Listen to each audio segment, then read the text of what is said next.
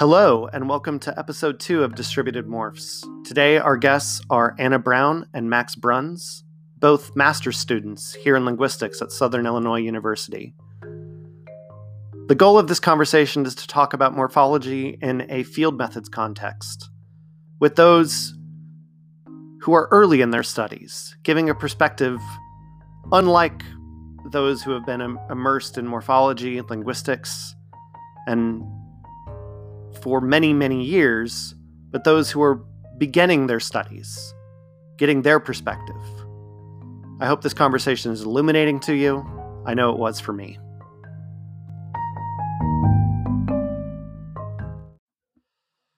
All right, so I'd like to welcome Anna and Max. Hi, Anna. Hi, Max. How are you guys doing in your self-isolation this week? Hello, good. Hello, I'm good. My whole family is in the same house.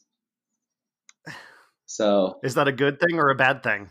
it depends on which family member you ask. Well, I'm asking you. I really like it, but I also don't really get annoyed. Like a lot of things that other people get annoyed about are jokes to me. So I think my mom doesn't like it as much as I do.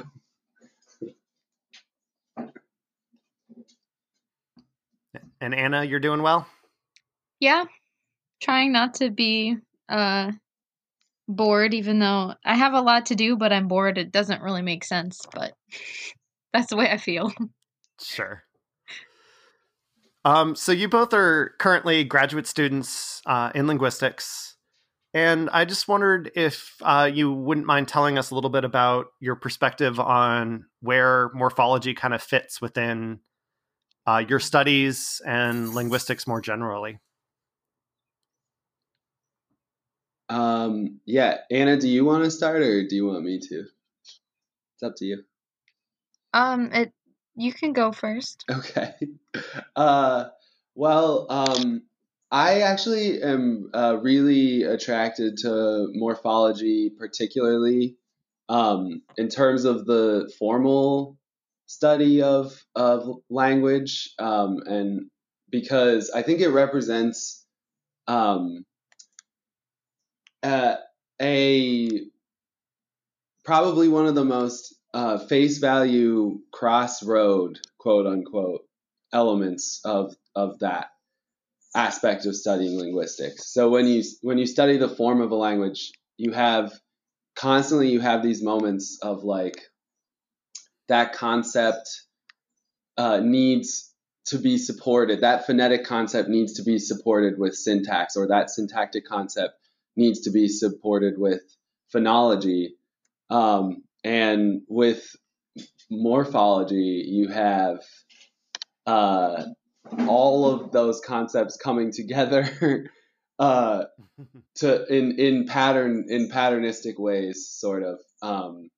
All of those elements of studying formal language are required to study morphology in a way that I haven't experienced in the other branches. So that's why I like it a lot.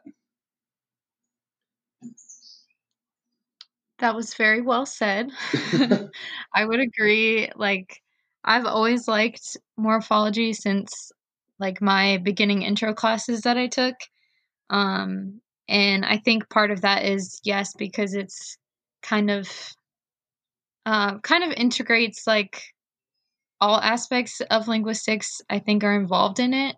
And so in some ways, I think you have to be attuned to like all areas of linguistics to be able to do it. And there's just some really interesting things that you can do with words. And I guess I've always loved, words. And I just think it's really cool to study words and to think about, what a word actually is and if that's necessary. I know we've talked about that in our class. So, Yeah. Yeah. All right, great.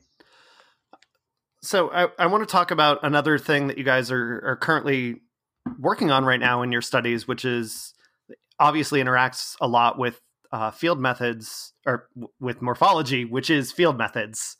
So you're currently working on sort of trying to understand and document a language that you do not speak or have previous exposure to. And I'm just curious, what are some of your overall experiences in that class, but in particular, what are some of your experiences and challenges with doing morphological analysis in that class? Well, so going back to that idea that when you do morphology, you're forced to think about a lot of different kinds of linguistics.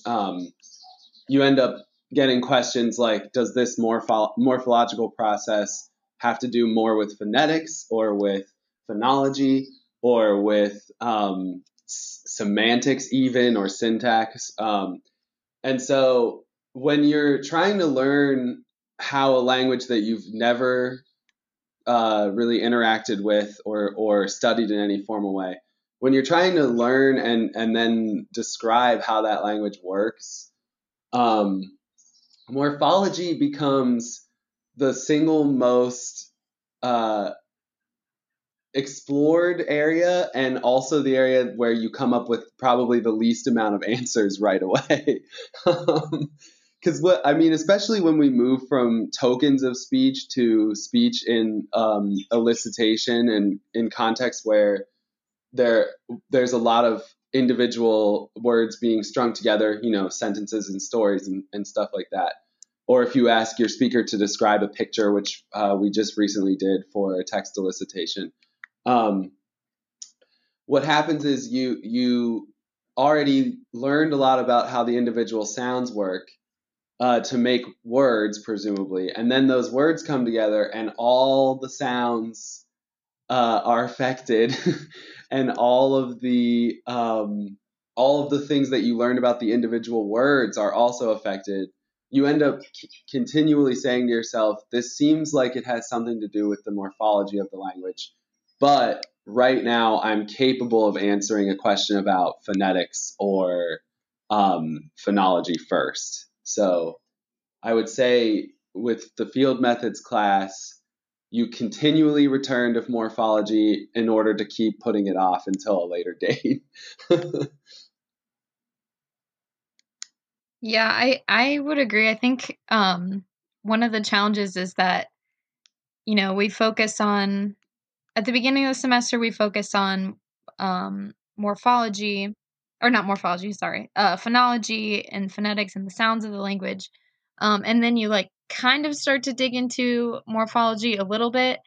And then just as you're making sense of some things, then you got to move into syntax in order to, get more data and learn more about morphology. So I just think with the whole process of it, there's just so much to look into that it's hard to know what exactly we should be looking at, or we might have this little piece of data but we need more, and we have tons of data but there's still a lot of things that we don't know. And so I think part of the challenge I find is okay, what should I focus on right now? And where do I start with that? How do I get more data about this little piece that goes along with this little piece of data I already have?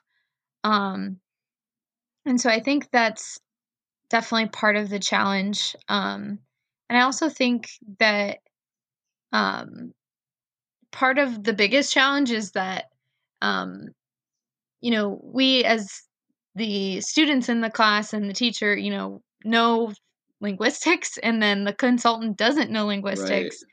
And so even though she can describe what it means or what it might mean in this context or what context you might use it in, there's still a lot of things that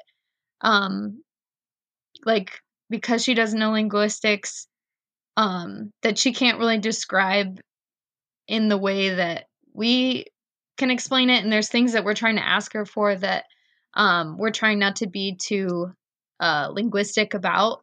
And so that can definitely be a challenge. And even as a native speaker, native speakers don't always know things explicitly that they know, underneath the surface. And so I think that also is a pretty big challenge that we have to rely on her translation and her um, explanations, I guess. Yeah, Yeah. and completely related to that, when you realize that your native speaker knows more than they actually are capable of articulating because the way that they were taught their own language doesn't give a complete Mm-hmm. picture. And then we have to spend like maybe 6 or 7 elicitations convincing the person that they are simultaneously right and wrong. And you would never say that a consultant is wrong, of course, but maybe like the way that they perceive their own language isn't telling you enough yet as a linguist to be able to draw connections from what they know to what we know as linguists. So that always is challenging. Yeah, you're summing up so much of the classic problems with field work, and also some of just the classic problems with sort of analyzing linguistic data and the scientific process in general, which is where do we draw the lines of analyzing and deciding what is the important things to focus on. Right. What are we gonna what are we observing? That we always, Right. when we teach someone the scientific method, we say, the first step is observation, but even making that decision to observe is itself a decision, which is helping us narrow down our data set. And that is a critical choice. So I'm just curious if there are particular pieces of data that are that you have found illuminating or challenging. I know you're only halfway through this semester in field methods that you have looked at and said, maybe this is something that we still don't know what we're looking at, or something that over the course of this term you've been able to see the progression of your morphological analysis develop because of the fact that you've collected more data and sort of explored that scientific hypothesis, or that scientific method, excuse me. With field methods, there was one thing particularly morphological that I learned only as a result of focusing on phonology first. There were Okay. so what happened was, this was fascinating, and it speaks to a classic misapproach, I think, like maybe perhaps like something that you would instinctually do but ends up being really wrong. But you learn from your consultant things like what their alphabet shows about vowels and consonants and such.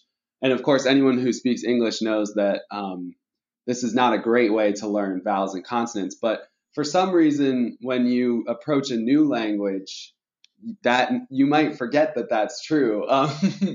It's easy to say like consonants aren't one for one in English because both C and K can make the k sound. But when you move to a different language, you might automatically forget some of those finer distinctions. And so we learned early in one of our elicitations, we learned that in Telugu there's a vowel that is That's the underlying representation is and phonologically this vowel changes to different. So for people listening who are confused, the conception of this vowel for a Telugu speaker is that there's a nasal M attached, so it's the U-M sound together. But for a Telugu speaker, that's just a vowel. It's not a vowel and a consonant. And what we learned is that in many, many different situations, this sound gets changed to like on or in or n or m or even eng. Like the vowel and the consonant both changes, but the underlying representation to a Telugu speaker is that it's the same vowel. And then So that's true phonologically, just when that vowel is used when that vowel as it's represented orthographically is used in different words, then phonetically it gets pronounced differently. But then another fascinating thing that happens is morphophonologically, that vowel can become almost unrecognizable as what a speaker who reads it on the page would recognize it as, because the form has to continue to manipulate when other things are added to the words that contain the vowel. So I think one thing I learned early on working with the language that basically speaks to being really rigorous when you pursue data for making morphological claims is that there are a lot of ways to go about it that seem fruitful and turn out to be unhelpful and misleading. And, you know, like, for instance, like treating a vowel one way because it's written one way, even though we know that what's written down and what's expressed verbally are vastly different things.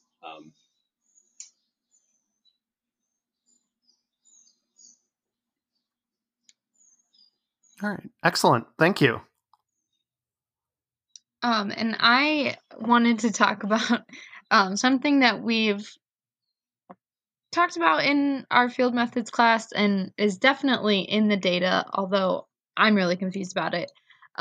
Is there is a lot of Sandy rules in Telugu, and I don't really understand them at all, but there's supposed to be a lot of them, and like I guess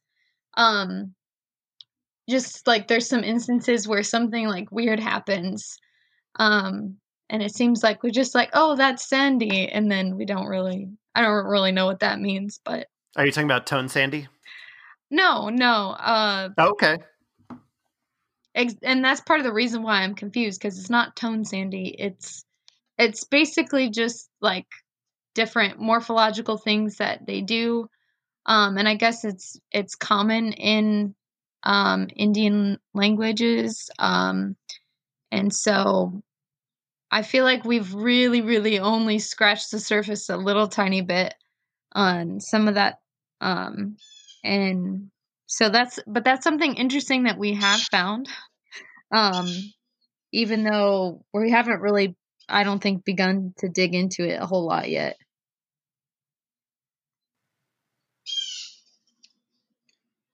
Yeah, that is challenging in a way where it almost feels like no matter how much data you get, you won't be able to say something definitive about it unless you, I don't know. I venture to say unless you learn the language. Of course, that's not really a requirement of doing work on a language, as all linguists know.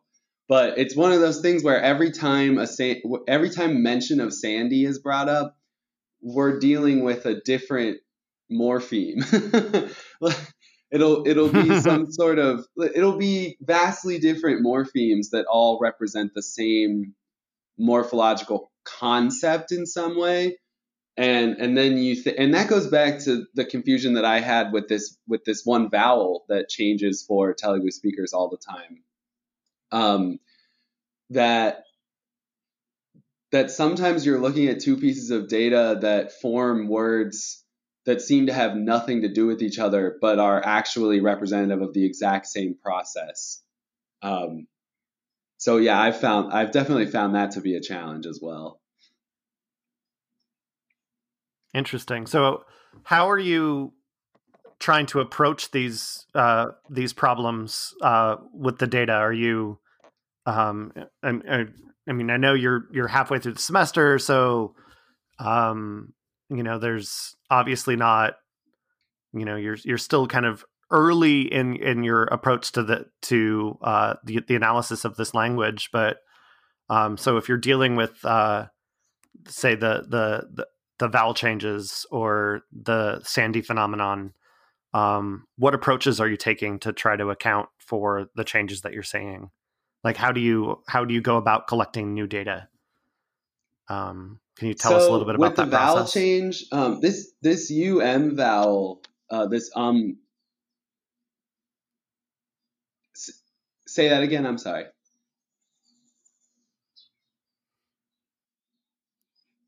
What was your I'm last just comment? curious how you like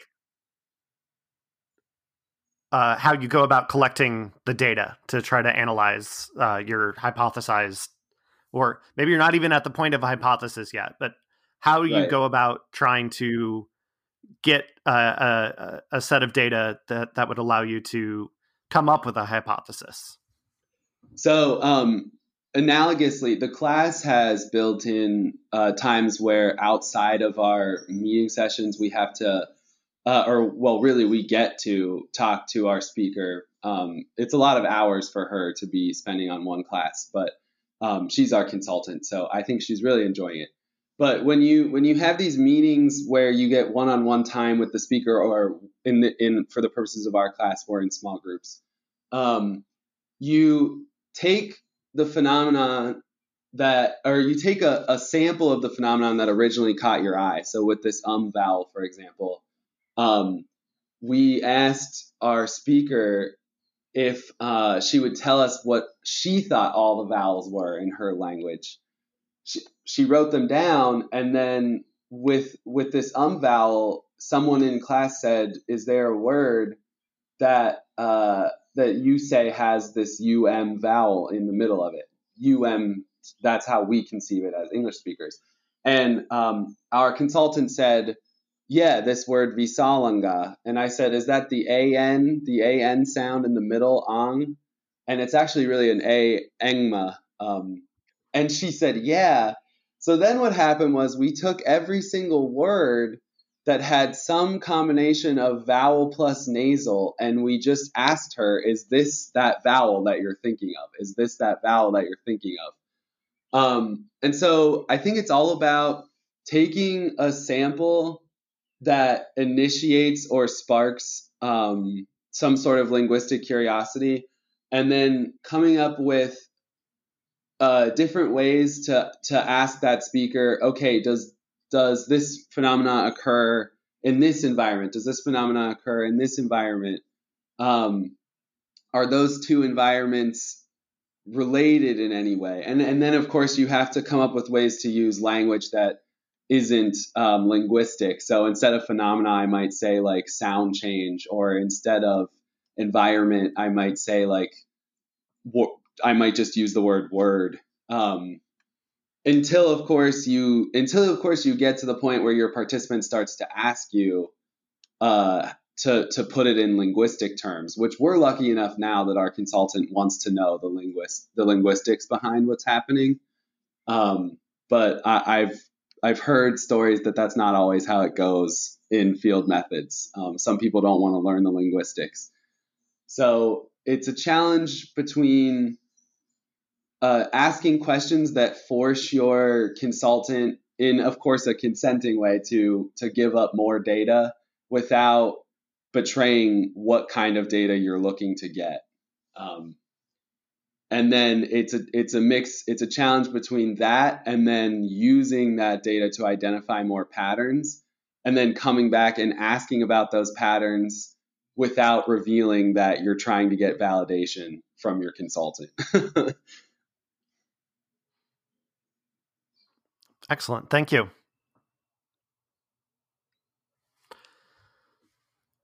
All right. So one final question for you.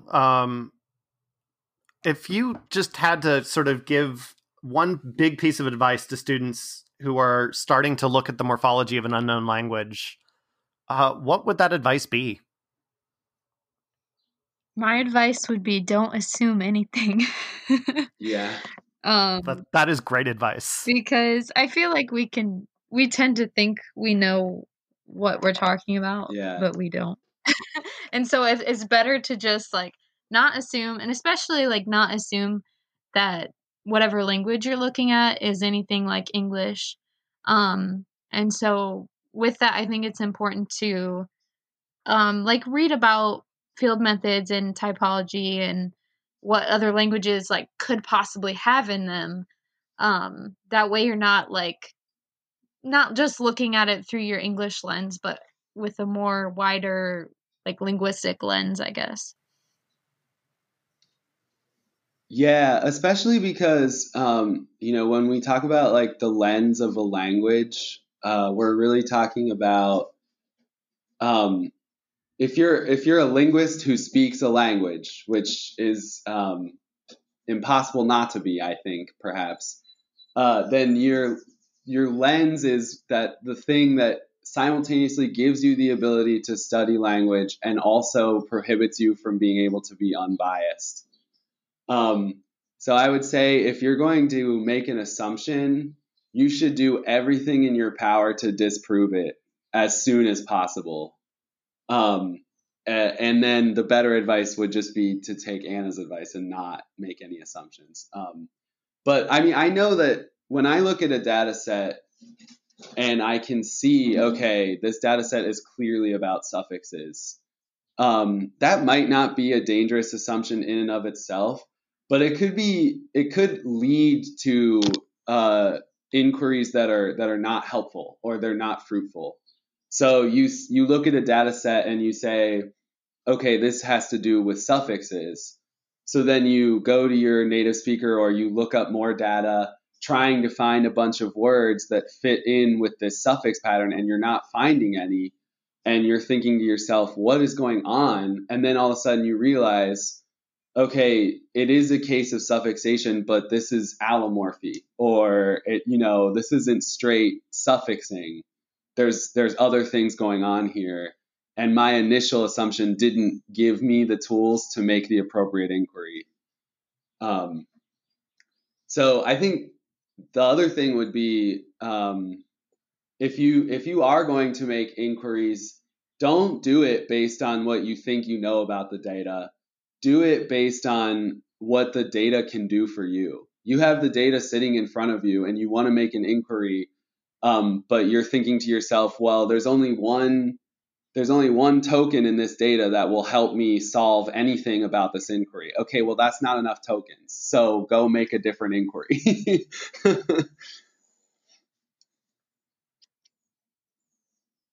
And I think part of that is just like, I mean, obviously you have to make like some sort of,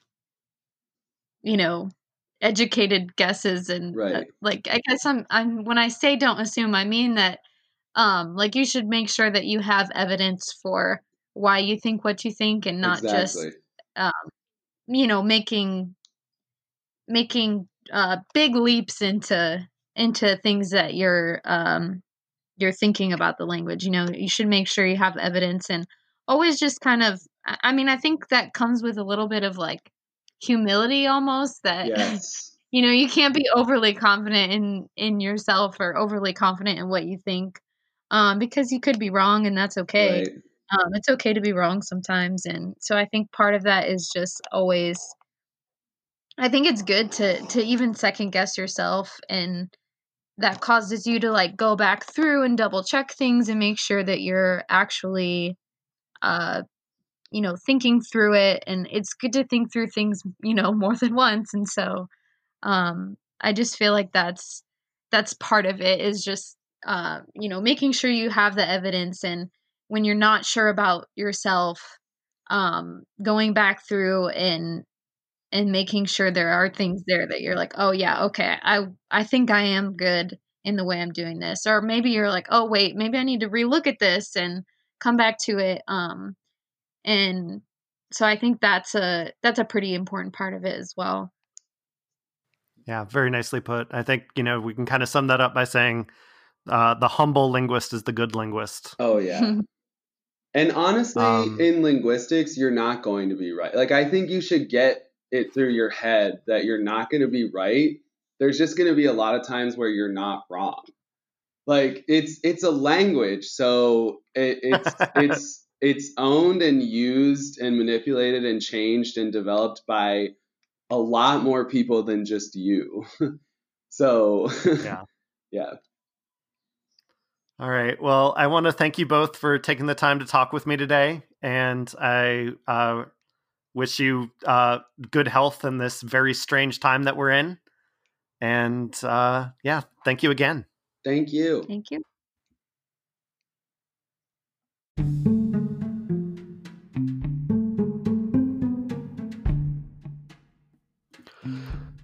Thank you again to Anna and Max for joining us. Please join us next time. At this time, we still don't have a final guest schedule. The COVID-19 crisis is preventing us from being able to formulate that, but do know that we are working on having a number of expert guests as well as other novice linguists who will be joining us and continuing these types of conversations as well. Thank you again.